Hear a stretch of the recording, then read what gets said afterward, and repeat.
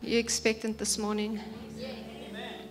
You're grateful this morning for what God is doing?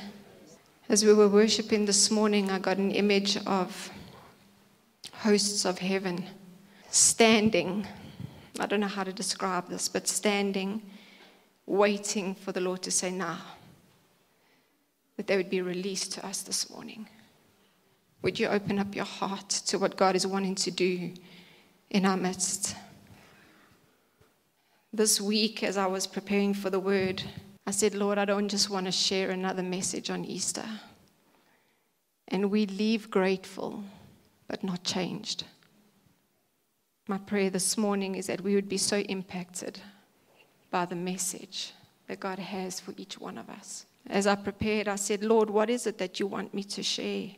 And I kept hearing the words, what is your reasonable response to the love proposal of the cross? What is your response to the love proposal at the cross? The greatest demonstration of love ever shown. For God so loved the world that he gave. While we were still sinners, he didn't wait for moral perfection or improvement. While we were still sinners, he came. He gave. And so as I considered this question that God posed to me, what is your response to this love proposal? I said, Lord, what is it? What is it that you're wanting from us? And I heard the Lord say, I want your heart. The best response we could give is a heart laid down. Many will say it's evangelism. The reality is, until we love him, we cannot love others. And so everything flows from this place of a love relationship with Jesus. God wants our heart this morning, church. Psalm 103, David says, bless the Lord, O my soul, and forget not his benefits, who has healed all my sicknesses, my diseases, and has forgiven all my iniquities. That's the work of the cross, isn't it? I want to read from the Passion Translation. It says, with my whole heart, with my whole life, and with my innermost being, I bow in wonder and love before you, the Holy God. Yahweh, you are my soul's celebration. How could I ever forget the miracles of kindness that you have done for me? You kissed my heart with forgiveness in spite of all that I've done. You've healed me inside and out from every disease, and you've rescued me from hell. See, David explains to us that when we reflect on the cross and all of its benefits, our only response can be to bless the Lord, oh my soul, my heart, with all that I am, I bless him. So our best response to Calvary is to give our heart. Romans 10:9 says, if we confess with our mouth and we believe in our heart that Christ died and he rose again, we will be saved. It seems easy to make confessions with the mouth. It's easy. But to believe in the heart, to say, for God so loved the world, but to say, for God so loved me. To get to that place of being personal revelation of what God has done for me. About 2 weeks back in junior youth, Jasmine was sharing on the crucifixion. And Alwyn and Renal's granddaughter, Tara, who's only 3, happened to slip into youth that night. And she was listening to the story. And she looked at Jasmine with tears in her eyes and she said, he died? He really died. And Jasmine had to quickly say, yes, but he rose again. She continued to say, but he died. He really died. And when Jasmine told me the story, I sat pondering, when last have we said, he died? He really died for me.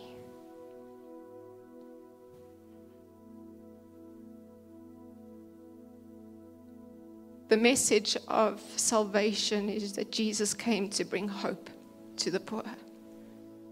Every one of us, we've heard the Beatitudes, are poor in spirit. So desperate for a Savior, but He brings hope. He's come to bring healing to the brokenhearted, to open the eyes of the blind, to bring freedom to those who are bound. I want to declare today that today is the day of your salvation. The Last Supper, Luke 22. And church, sorry, I want to ask permission this morning. It's not going to be a typical Easter service. I hope that's okay. And I hope you give me permission this morning to be so vulnerable with you. But at the Last Supper, Jesus says, this is my body broken for you. Take, eat, and remember. Then He lifts up the cup and He says, this cup is the new covenant in my blood shed for you. The old covenant was something that was external. It was an external cleansing ceremony that would take place with no change. It only just covered the sin. And the law was written on tablets of stone. You remember? It was about works.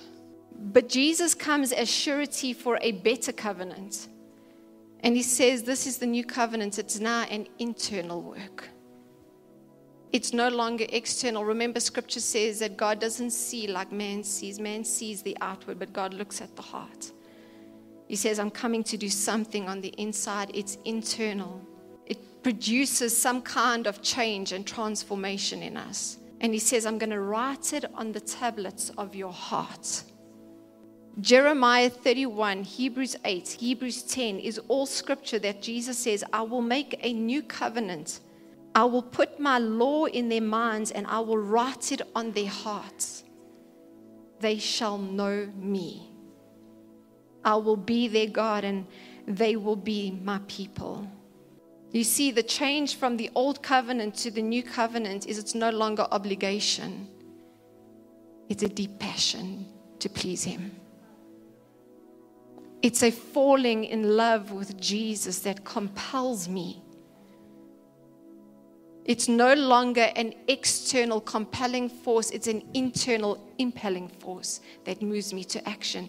It's a desire to not grieve the heart of my Father.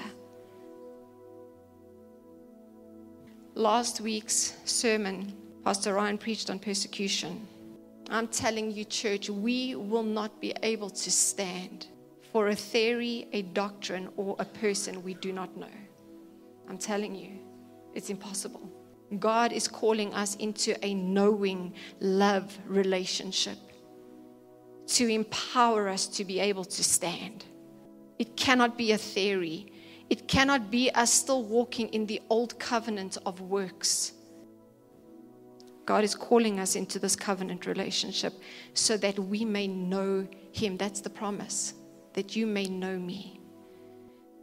For about 10 months now, I asked if I could be vulnerable. You guys are fine with this.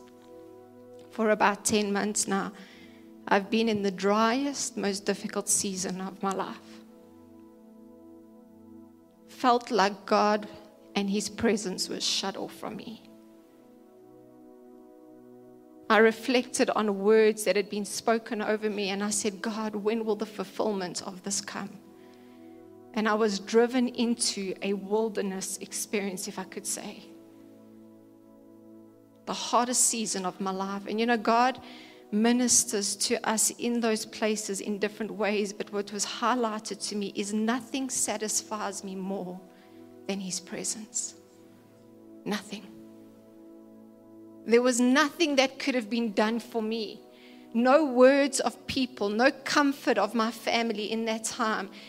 I just needed the presence of God. It's all I longed for. And in that wilderness season, it's where God stirs such a hunger in us for Him that nothing of this world can satisfy. Nothing. I remember saying, God, I just want your presence more than anything. I need you more than anything that this world has to offer. I'm hungry for you, Lord. I'm desperate for you, God. And as I went through that, I reflected on Jesus went through the wilderness. Church, nothing we go through Christ hasn't endured. Nothing. Not a season in your life that you face Christ hasn't experienced that. He feels the pain. He sympathizes with us. And I said, Lord, I just want you. I want to know you more. I want a revelation of Jesus. That's been the cry of my heart. God, I want a deeper understanding. You know where God started dealing with me? In my heart. He said, give me your heart. Church, it sounds so easy. But in practical, it's tough. Every day I've gone before the Lord. I've said, Lord, here's my heart. Lord, here's my heart. I give you my heart, God. Change my heart, God. Create in me a clean heart. Soften my heart, Lord. Let my heart be pure before you so that I may see you. When I started doing that, it felt like a refining fire came. You know what the fire does? It reveals what's been concealed for so long. It brings to the surface stuff that we've suppressed for so long. And in those moments, I had the choice to say, I'm going to suppress it. God, it's too painful. I don't want to deal with it. I'm justified by this. Or I could say, Lord, take your ladle and scoop me clean. Purify my heart, Lord. Make it clean before you. In Psalm 51, David recognizes the condition of his heart and he says, purge me with hyssop, then I shall be clean. Wash me, and I shall be whiter than snow. Isn't that the gospel? Though your sins be like scarlet, I will make them whiter than snow. David cries out and he says, God, create in me a clean heart and renew a right spirit within me. Church, we cannot give ourselves a clean heart. It's not our work. God is creator. In a moment, he starts to do things. He starts to highlight. He starts to reveal. All he asks of us is surrender. He says, give it to me. Give it to me. Give that pain to me. Give that fear. Give that disappointment. And watch him do a work. Ezekiel 36 says, I will give you a new heart and put a new spirit within you. I will take your heart of stone. Remember those tablets? I will take the heart of stone and I will give to you a heart of flesh. Listen what he says. I will put my spirit in you and cause you to walk in my ways. You shall be my people and I will be your God. What a promise. It's not by our own ability. He says, I will put my spirit in you. I will empower you by my spirit. All I'm asking is a yielded heart. David continues and he says, the sacrifice God is looking for is not burnt offerings. It's not external. It's not works. He says, but a broken and a contrite spirit. That brokenness is like the Beatitudes, poor in spirit, a recognition of a need for a Savior. Contrite is a repentant heart. God, I bring it before you. How did I come this far? God, how far have I strayed? God starts to highlight things. Why am I responding like that, God? Why did I feel that way? Why did I say that? He starts to highlight these things and he says, give it to me so that I can create a clean heart in you. The new covenant is a new heart. a new covenant. Jesus came and he says, I'm coming to give you a new covenant. In other words, he says, I'm coming to give you a new heart. When God gives us a new heart, he pours out his love in it. Romans 5. He pours out his love in our hearts by the Holy Spirit. A couple of weeks back, in a time of prayer, I saw an image of God holding clay, or like dough, clay, and molding. I said, God, what is this? He says, it's hearts. I want hearts. I want to be able to mold hearts. Because when our hearts are soft and pliable, then we are accessible to all the impressions of the Spirit. But the heart has to be soft. It has to be pliable. It needs to be in the hand of God where he can work it and mold it and shape it. And I want to say this morning, church, you know your heart is hard when you lack desire for the Lord. When his name no longer moves you. When the gospel has become stale. And when you desire for things more than you desire him. It's time to check our hearts. God wants our hearts because all the issues of life flow from there. The desire, the motive, the intention, the generosity, the lust, the pride, the dreams, it's all in the heart. Our ability to know and perceive the Lord is dependent on our hearts being surrendered to him. You say, God, I want to know you more. Give him your heart. Give him your heart. The old covenant was walked out by sacrifices, but the new covenant is walked out by our hearts being laid before the King daily, every day. The first commandment was to love the Lord with all your heart. John 14:21 says, he who keeps my commandments loves me, and I will love him and I will disclose myself to him. I will show myself to him. I will come and live among him. In other words, the more you love the Lord, the more affection that you give to him, the more you will know him. Jesus' desire in loving us was to be loved back.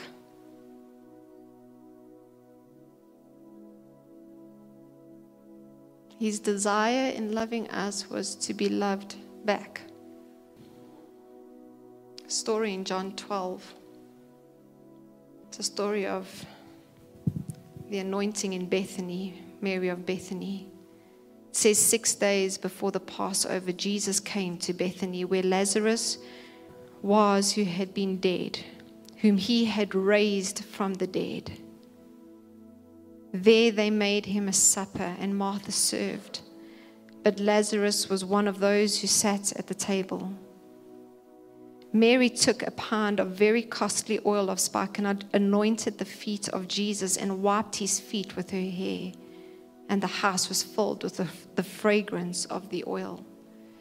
In Matthew, the account in Matthew, it says that wherever the gospel is preached, her name will be mentioned. Got me wondering this week, church, why would God have said that? Wherever the gospel is preached, this is the gospel. This is the good news of the gospel. Christ crucified, buried, and resurrected for you and me. But wherever that is preached, her name will be mentioned. The only thing I could come up with that I believe is because her response to Christ is what he's looking for in us.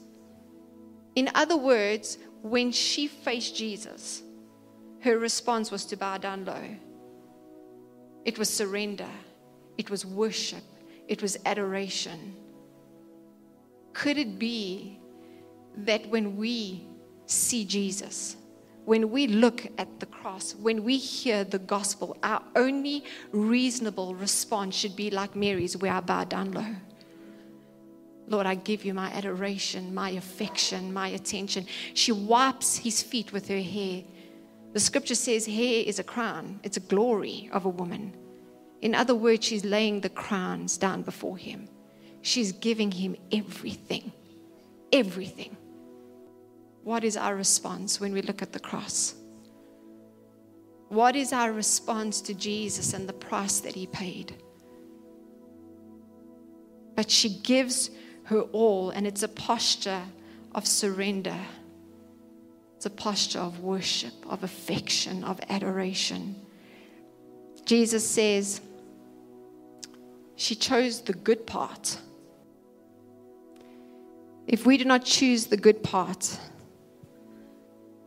then we have failed at the gospel, because he did not get what he wanted from us. He doesn't want us to try harder, to strive more, not even to sin less. That was not even his intention. His intention was a love relationship. And the truth is that when we're in this love relationship, all these other things flow anyway. Because I don't want to sin any longer. Nothing of the world matters to me anymore. All I want is Jesus. All I want is him. That's all I desire. I don't need to strive any longer to get there. It's a place of surrender. But if we don't love him back, we failed at the gospel. Lord, stir our hearts, I pray. What have we given our affection to? Do you have our affection with no competition, Lord? What is it that you desire? Who or what are you giving your affection to this morning? Did it bleed for you? Did it resurrect for you? He wants our heart, church. He wants our all. It's the only reasonable response we can give him. Jesus went to the Garden of Gethsemane. The scripture says that he cried out and said, God, if it be your will, let this cup pass me. If there is another way, please, God, let it pass me by. But not my will. Yours be done. You see, when Christ looked into that cup, he saw the wrath of God. The wrath that we deserved. God is a righteous God. Many people ask, how can a loving God send people to hell? You were going there anyway. He made a way out. How can a holy God allow sin into his presence? But by the blood. And Jesus looks into the cup of wrath and he says, God, if there is any other way. Revelations 14 says that those that reject the Lamb, that do not believe what he did, will drink of a cup of wrath. They will drink of the cup of God's wrath and be tormented forever. That's a frightening scripture. I want to say today, the most important decision you can make is to believe that he drank for you. It's either he drank it or I will. Those are our only two options. But Christ looks into that cup and he says, God, if there's any other way, but not my will. Church, you know that he agonized, and we read scripture just as if it was like, oh, he agonized, he sweat blood, then he said, not my will, your will be done, and it was just in motion. It didn't go that way, trust me. We don't know how long he spent there, but he was crying out to God for you. He agonized because he was trying to get his will to conform to his Father's will. There was a war, a clash, a wrestling match going on between his head and his heart, Because in his heart, he knew what the Father wanted, but his head was saying, please, is there not another way? Is there not another way? And he takes time agonizing over the fact that he has to go through with this. And he says, God, not my will, yours be done. Church, just this week, I went through something where God showed me where it was, I could say, 3 days of agonizing over saying, am I willing to lay this down, to say, your will be done? We all reach a Gethsemane at some point in our life. All of us. All of us. We'll get to a Gethsemane where we have to agonize over. You see, we can sing, seek first the kingdom. Let your kingdom come, let your will be done. We can say in our prayers, Lord, let your will be done. But when you're faced with the reality of, are you willing to lay this thing down? And I agonize over my will. But he says, I give you my spirit to empower you, to enable you, to desire, to want to do my will. You see, when we get to our Garden of Gethsemane, we have to continuously reflect on the life of Jesus. Like I said earlier, everything we go through, he's experienced. From birth, people were contending against him. There was opposition. There was false accusations. There was betrayal. There was rejection. There was hurt. There was loneliness. There was a surrender of will that he needed to go through. Everything we experience. The word says that when he was reviled against, he did not revile back. When he suffered, he did not threaten, but he committed himself to the one who judges righteously. His life is our example. As Christians, as Christ followers, his life is what I follow. And so when we go through these things in our life, we look to the cross. We look to the one who set the example that says, I understand, but I've made a way out. Victory is ours. We don't fight for victory, we fight from victory because he paid the price. He's done it all. In church this morning, as kingdom representatives, we need a heart that knows him. How will we represent him if we do not know him? What do you reflect? Yourself. Your will. Your desires. We need to be surrendered, where we conform our will to his. I believe the best response to Calvary is to receive what he's done, and in return give my heart. My heart is my will, it's my emotions, it's everything I have. God, I give it to you. I give it to you this morning. I hold nothing back. I hold nothing back. Lord, I don't want my affection to be shared with the world, with anything else. I want to give it all to you. I want you more than anything else. That needs to be the cry of our heart this morning. That is the only reasonable response we can offer for what he did. No works, no amount of effort can match up to that surrender. Like Mary of Bethany laid down low at his feet. Laid down low at his feet. Whatever we go through, he's made provision for us. Can I say that again? Whatever you're going through, he's made provision. He doesn't leave us alone and say, figure it out. He says, I've made provision. The price has been paid. Church, I want to say this morning, Christ's ministry was to bring hope. I don't know who of you this morning feel hopeless, but He's come to give hope.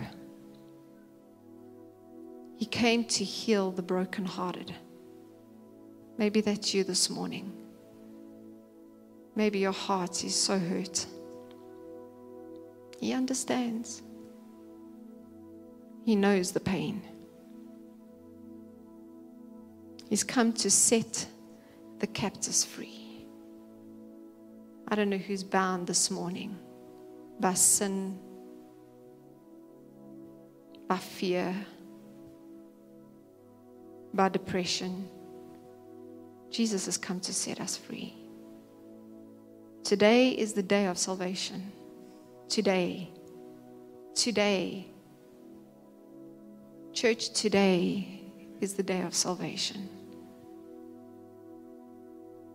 I want to ask this morning that we would surrender our hearts. And you know what? Maybe it's not an instant thing. For me, it hasn't been. It's a daily saying, Lord, here's my heart. Every day. If you think it's a once off, you're going to fail. It's daily saying, Lord, here's my heart. Here's the best I can give you. It's my heart. Would you do a work in it? The beautiful promise is that when we give Him our hearts and we walk in this new covenant, He says, you will know me. Who of you this morning have a desire to know God more? I hope every one of us. A desire to say, God, I want to know you more. I want you revealed to me in a different way. Lord, I want to understand your ways more. I want to experience you more, Lord. I want your life to flow through me, Lord. He says, give me your heart. That's the first place to start. And see what I'll do through you. Church, it's a life of surrender. Really, it's laying it all down. Saying, God, I give you everything. I hold nothing back. I hold nothing back. So I think everyone got communion when they came in this morning. I believe God wants to touch people here this morning. Have you come for a miracle? Church, have you come for a touch from God this morning? You've come expectant this morning for something. God wants to release His power into our lives this morning as we yield our life to Him, as we surrender. We say, Lord, here's my heart. Remember, Ezekiel says He will give you a new heart and He'll put His Spirit in you. He wants to give you a greater measure of His Spirit this morning. He wants us to leave here changed this morning. Changed. Who of you want to leave changed this morning?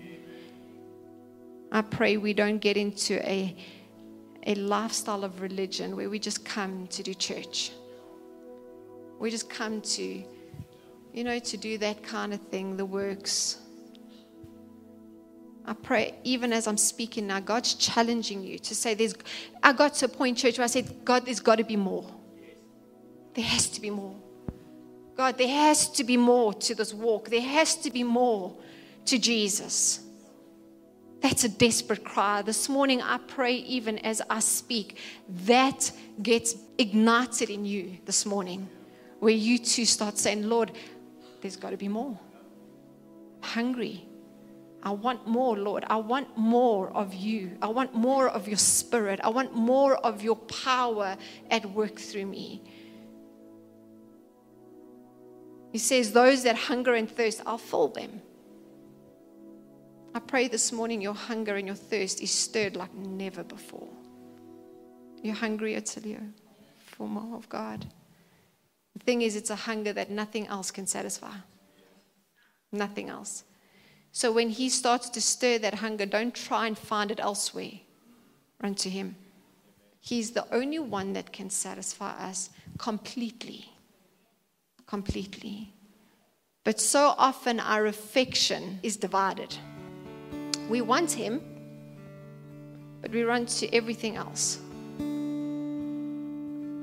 Today I pray that your eyes and your affection is set so strong on Jesus. So strong on Him. He becomes your desire. He He becomes your pursuit. He becomes the lover of your life. He becomes your all in all. I pray that this morning. Jesus becomes so real to us. So real. Such a deep relationship with Jesus that gets ignited in us. Otherwise, we're just running after the benefits, the privileges, the blessings, the gifts, but we miss Him all along. Let's want Him more than anything else. It's the only time we'll be truly satisfied, the only time we'll feel filled up. And then when we feel full, we cry out some more, God, make me more hungry. God, make me more hungry. That we don't become content and complacent and satisfied just with status quo. We would be a people that run with so much passion after Jesus. You want that this morning, church? Maybe just as we're going to take communion this morning, Lord, what do you want to do?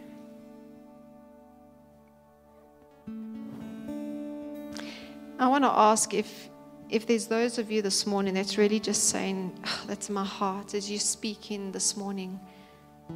I just want Jesus. I just want more of Jesus. I'm ready to lay my life down. I'm ready to put my heart at the altar this morning. But I want Him. If that's you this morning, then come to the altar. Lay your heart down before Him this morning. Say, Lord, I give you my all. Not in my own strength, not in my own might, but by the power of your Spirit. I give you my all this morning. I come to the foot of the cross with my reasonable response and say, here's my heart.